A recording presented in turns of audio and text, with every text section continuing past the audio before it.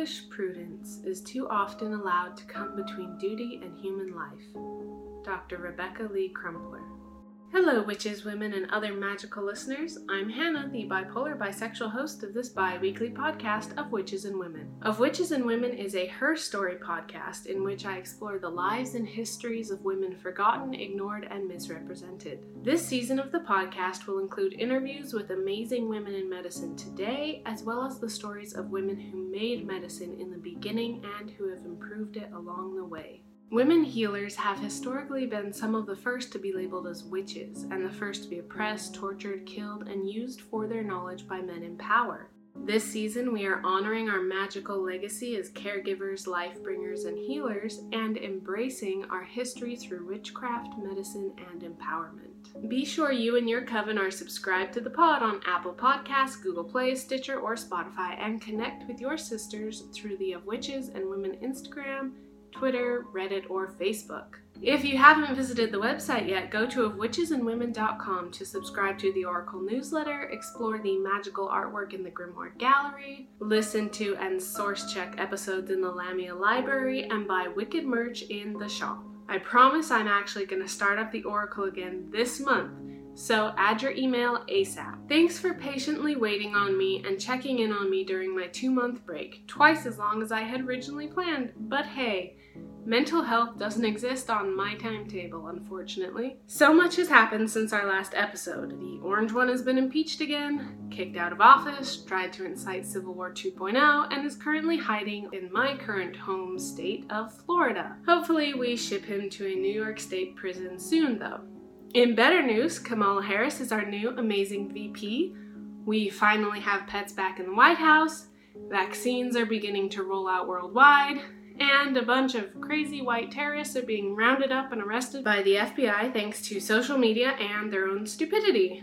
My husband has started his thesis and his own podcast, proving that we really are millennials, and I have started and stopped and started and stopped and started and stopped working on this beautiful disaster many times.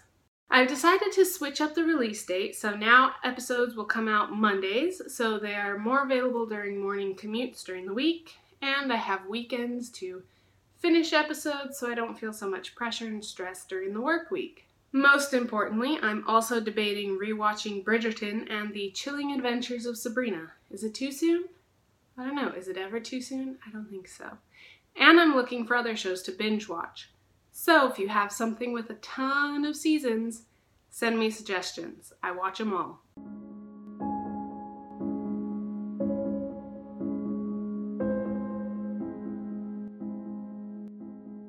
This season of the Of Witches and Women podcast is sponsored by Lua Ray Clothing. Lua Ray Clothing is a women-owned and operated small business. Check out their online boutique stocked with high-quality women's clothing that is flattering, comfortable, current, and inclusive by visiting luarae.com. That's LUARAE.com today. When you shop their seasonal collection, use the promo code WITCHES15 at checkout for that sweet 15% discount. If you see something you love, order now because their collections sell out quickly, and you, my lucky witches, get that discount.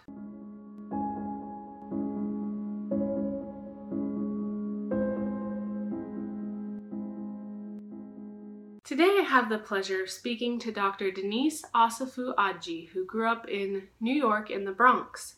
She is of Ghanaian heritage, and much of her extended family still resides in Ghana. Dr. Denise is a graduate of Carnegie Mellon, University of Michigan Medical School, and Harvard University's T.H. Chan School of Public Health. Dr. Asafo-Adjei completed her urology residency program at Columbia University Irving Medical Center and was the first Black woman to complete the program there in June of 2020. In addition to her medical work, Denise is interested in broadening policies regarding public health care, including access and equity in the system. Medical doctor and master of public health, Denise currently works in the teaching hospital at UCLA, completing a prestigious fellowship in sexual medicine and male fertility.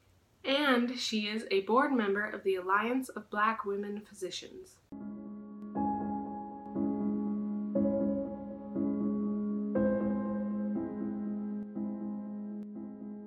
Denise, medical school is such a daunting area for so many of us.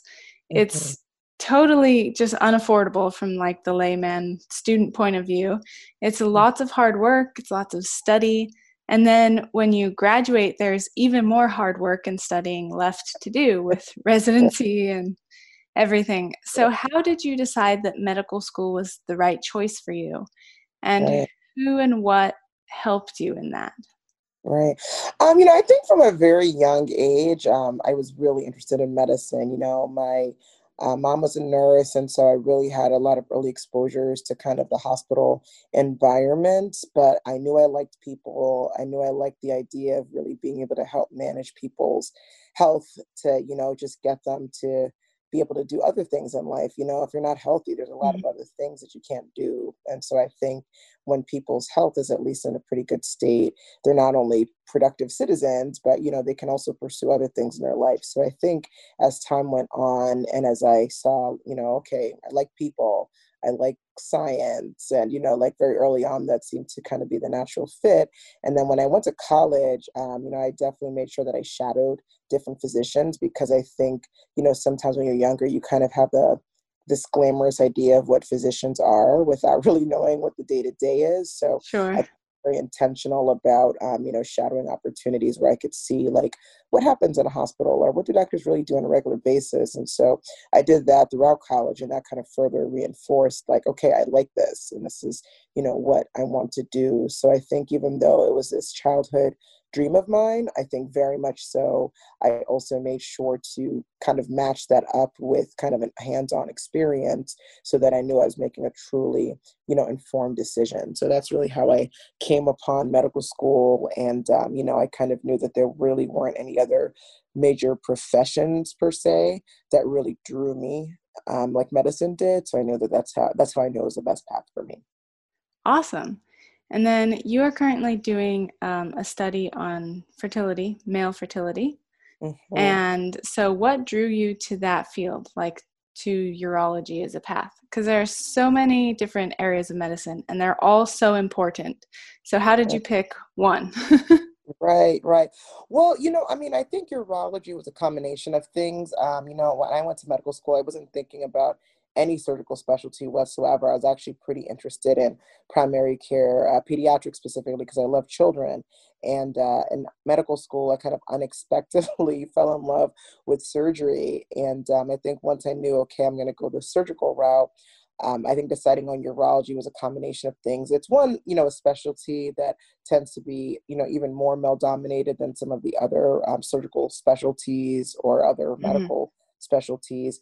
But we deal so much with sensitive quality of life issues that a lot of people either don't really know who to go to or who to talk to. So, we deal with the genital urinary tract. So, urination issues, and I think those are things that can be quite embarrassing for some people. And it's like we can really, help to diagnose, work up, whatever, and really help people to feel like, wow, I have my life back because I'm not running to the bathroom every 30 minutes. Or Mhm. issues pertaining to, like a kidney stone.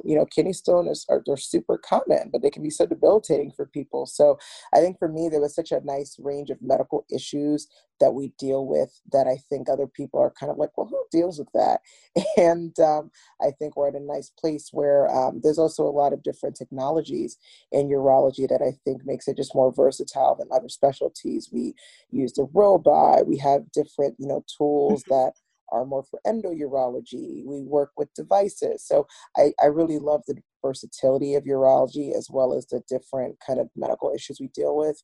I came upon, so my current specialty, andrology, is kind of a blanket term for, male infertility, sexual dysfunction, really anything pertaining to kind of male sexual health. Mhm. And I thought that was important just because, one, in residency, I loved the patients that I saw that had these issues, but I also recognized, like fertility, for example, huge social issues, and not only the United States, but even around the world. Being from Ghana, Definitely. fertility is a huge social, issue, and unfortunately, we are. I think only maybe now starting to get away from the dialogue that it's a female problem, right? So Mhm. the fact that, men at least 50% of the time contribute something to that issue, it's almost unheard of or just not even discussed in, a lot of parts of the world. So I think thinking about really pushing the envelope in that field and, really allowing people to have the conversation, I think is important for building families and just, having honest dialogues about what women are causing and what men are causing. And, Right. so I think that's something that was just like a big draw for me, just being able to really open up that area a little bit more for common understanding, because I still feel like it's something that we're surrounded all the time with it being a female issue, and it really isn't just like us.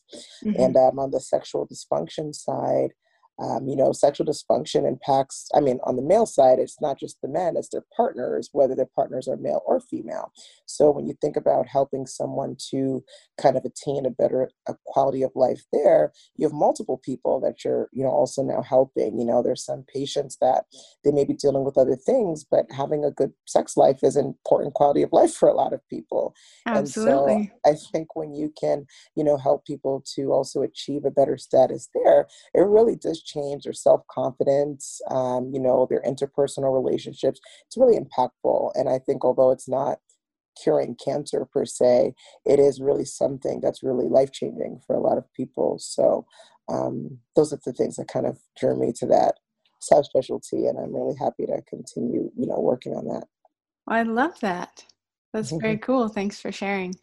I think Hmm. it's interesting, male fertility especially. I remember learning, like in high school biology, that like it was the sperm that determined the sex of the baby, Hmm. and like so much more about fertility than I'd known before, which is not much. And being so mad at all of history, like especially Henry VIII and like these kings all over Europe, and Right, just being so angry at their wives and punishing them for stuff that was their fault. right, exactly, Like exactly. you. And get all of their semen analysis and see who the real problem was. Exactly. Now we know. It's a Yeah. little too late, but hey, now we know. So, like I mentioned, I did a little bit of online stalking. And right now we're, of course, in the middle of a pandemic, which means that you are, front and center here, as well as we're in the middle of a really racially hateful climate.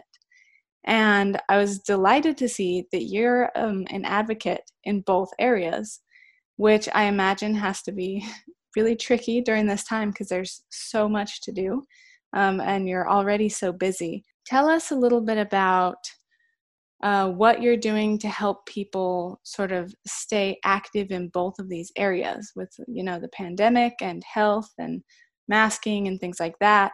But then Right. at the same time, we've got all this race-based violence and we have protests and discrimination. And so, how do you put that all together? Right.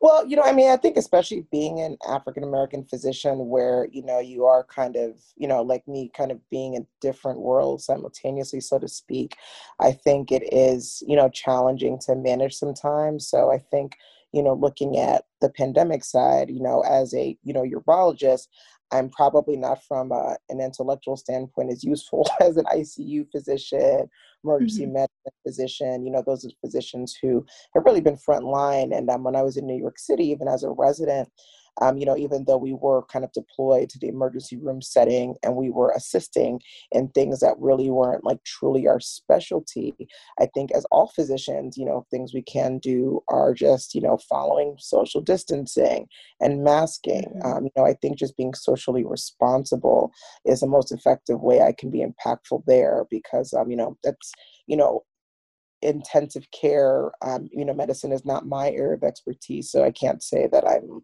necessarily the one that's like saving lives from a COVID standpoint. But I think lots of Americans and lots of people are actually saving lives on a daily basis just by wearing a mask and, just following those protocols, that are set in place, proven protocols to kind of prevent the spread of this virus. And I Mhm. think that that's, as a physician, the most important thing I can do is hold other people accountable, hold myself accountable for, adhering to, some of these rules in place.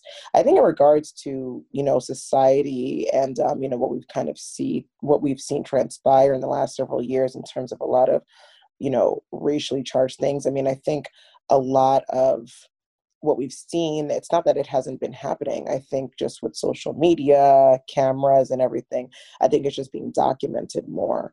And I do Mm-hmm. think that documentation does allow, kind of all parties involved or everyone to kind of just see what's happening. I think that everyone inherently has biases. I think people are uncomfortable discussing those biases, but I think you really can't make progress in any of these fields until everyone just admits, like, okay, I have an inherent bias, you may have an inherent bias. How do we meet in the middle?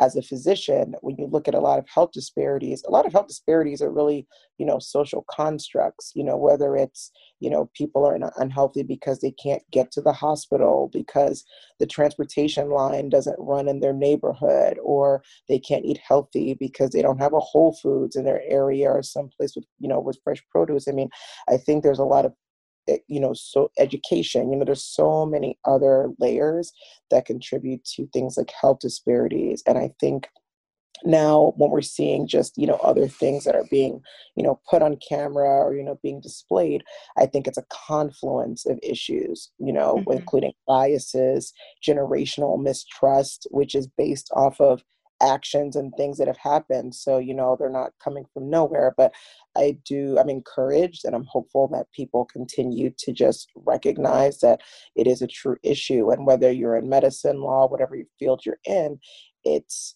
biases, racism, prejudice, racial discrimination, gender discrimination. Like, these are things that a lot of industries deal with. I think within my Yeah. microcosm of medicine, I think as physicians, what we can continue to do is, have these conversations at the table so that people can really have actionable solutions to things that we Mm-hmm. had. And I think a lot of people are doing that now. I definitely feel fortunate that at UCLA, I think, talking about a lot of, equity and health, and social justice issues. I think they've really taken it by the horns. And, I think a lot of institutions are recognizing that taking note and taking this seriously Mm-hmm. is not only better for everyone's psyche, but just your workforce in general. So I do feel like people are making genuine efforts to, work through this. And I hope that in 5 or 10 years, we find ourselves really in a, a better place of peace and understanding.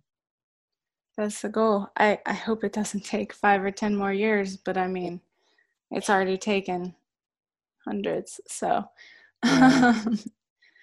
as like a medical student and now as a doctor, on sort of a fundamental level, what would be some of the most positive changes to racial inequality that you could see happening, like at hospitals or at schools, or just like a training maybe all doctors would attend? Like, what's something that could actually make a difference tomorrow if they rolled it out?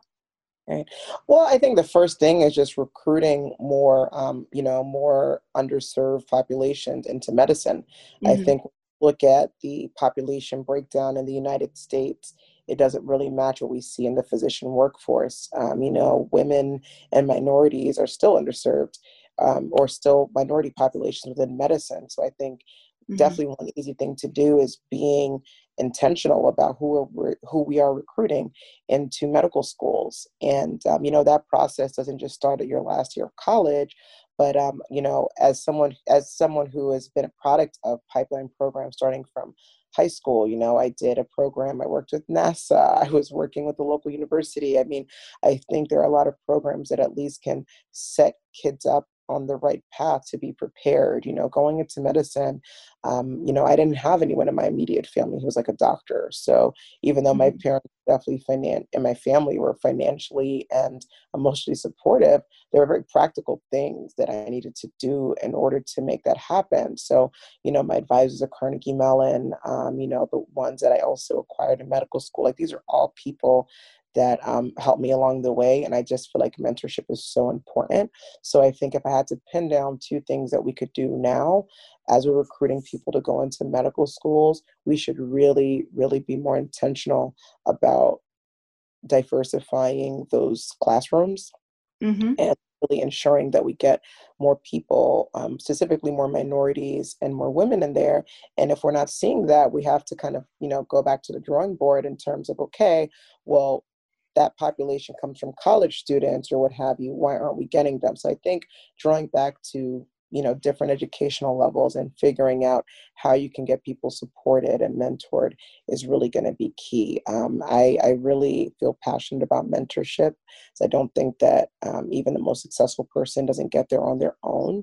And you really need someone to help guide you along the way, whether it's giving pointers, on various things. I think mentorship at every stage of your career is important, and anyone could serve as a mentor, So I think if people are really looking to have an impact, every mentor doesn't need to be, in the minority, it doesn't have to be a minority or, a woman. Like, it can still be, if you are an advocate and if you believe that this is important, it doesn't matter what race or gender you are, like, you can still be a mentor, still be an advocate. And I think, other things that you can do now, if you do see injustices within whatever industry or world that you are in, you should call them out. And you should use the channels in place to appropriately call them out and see how you can make, the change kind of in your corner. So, I don't purport that I know the best way to make a giant sweeping change for the whole country, but I can say, hey, within my clinic, within my space, I know I can make a difference there. And even the smallest impact is, really, is really huge if you kind of additive effect of everyone kind of being intentional and doing this in their, in their different corners. That's so true. Everybody needs his mentorships, as you said. And for, just like some like more privileged white male, their mentor could be their dad, and they're going to the country club, at 15 and making those connections. And for everybody else, like, it's a lot harder to get to that same point. But having, those great school counselors you mentioned, wonderful supportive parents, that's such a huge start. So important. So, well, thank you so very much for talking to me today. It's been a pleasure. I've learned a lot.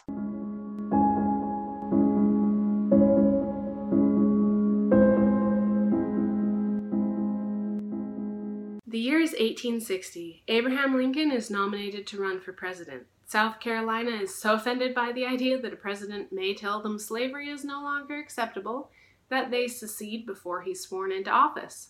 The Pony Express is founded, only to fail a year later.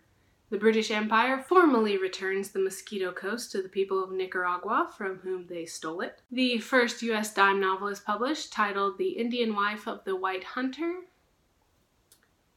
Yeah, I'm not sure what to do with that one. The railroad reaches Kansas, and Harriet Tubman led her last Underground Railroad mission to New York.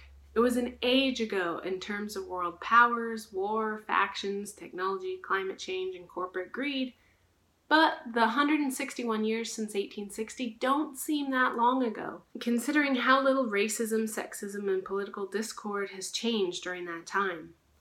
Rebecca Lee Crumpler, born Rebecca Davis and raised by her aunt, a nurse in Pennsylvania, became the first Black female physician in the United States, starting med school in 1860. Dr. Crumpler, following in her aunt's footsteps, started out as a nurse, and after several years of nursing experience, some doctors took notice of her talent, and several wrote letters of recommendation for Rebecca, and she enrolled in and received a scholarship to the New England Female Medical College in 1860.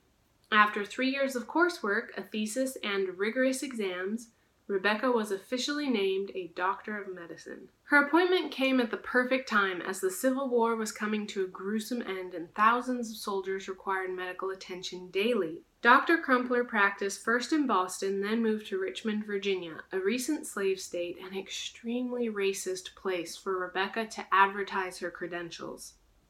But her skills were much needed, as everyone gets sick and injured, but many white physicians refused to see Black patients or overcharged them. Rebecca focused on helping Black women and children, working with the Freedmen's Bureau, and acted in a missionary capacity, charging as little as possible in most cases. After working in Virginia for several years, she returned to Boston and worked out of Hyde Park and with renewed vigor continued to serve the Black community in her area, treating children without requiring payment for her services. Rebecca must have faced enormous odds, racism, and dangers as a working Black woman. She is an incredible example of strength and compassion. In 1883, she published her Book of Medical Discourses, which contains case notes from her years of medical practice. Her book emphasized the possibilities of prevention, and she hoped that many women would read it for their own education or to pursue medical careers. It is important to note that Dr. Rebecca Lee Crumpler was a trailblazer in her own right. It's also good to point out that the opportunities she deserves would not have been open to her if the white male doctors she worked for hadn't been willing to write her strong letters of recommendation. Rather than be afraid of her light, as is all too common even today, the doctors Rebecca nursed under were mature enough to advocate for Rebecca to become a doctor herself. So, shout out to those doctors for being good allies, and huge shout out and thanks to Dr. Crumpler for leading the way as an amazing nurse, doctor, author, and Black woman in a world that didn't accept her for any of those roles. May we do better and be better today.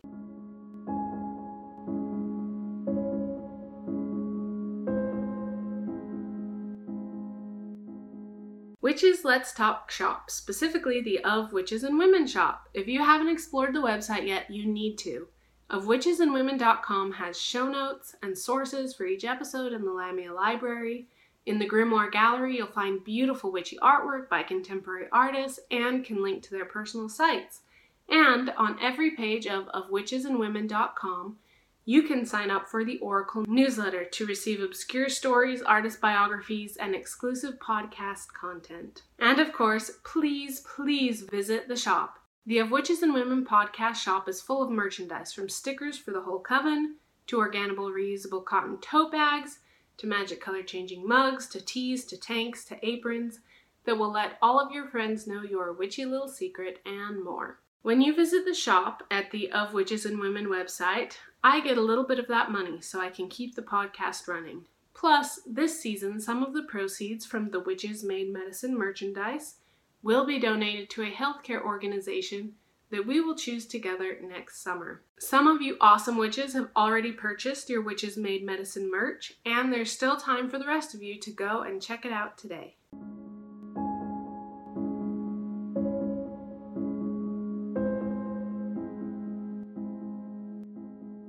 For our spell today, take a little tiny satchel or a little tiny old spice jar or something, and put a sprinkle of salt and cloves in it, and like a little sprig of rosemary, and tuck it under your pillow for strength and good health.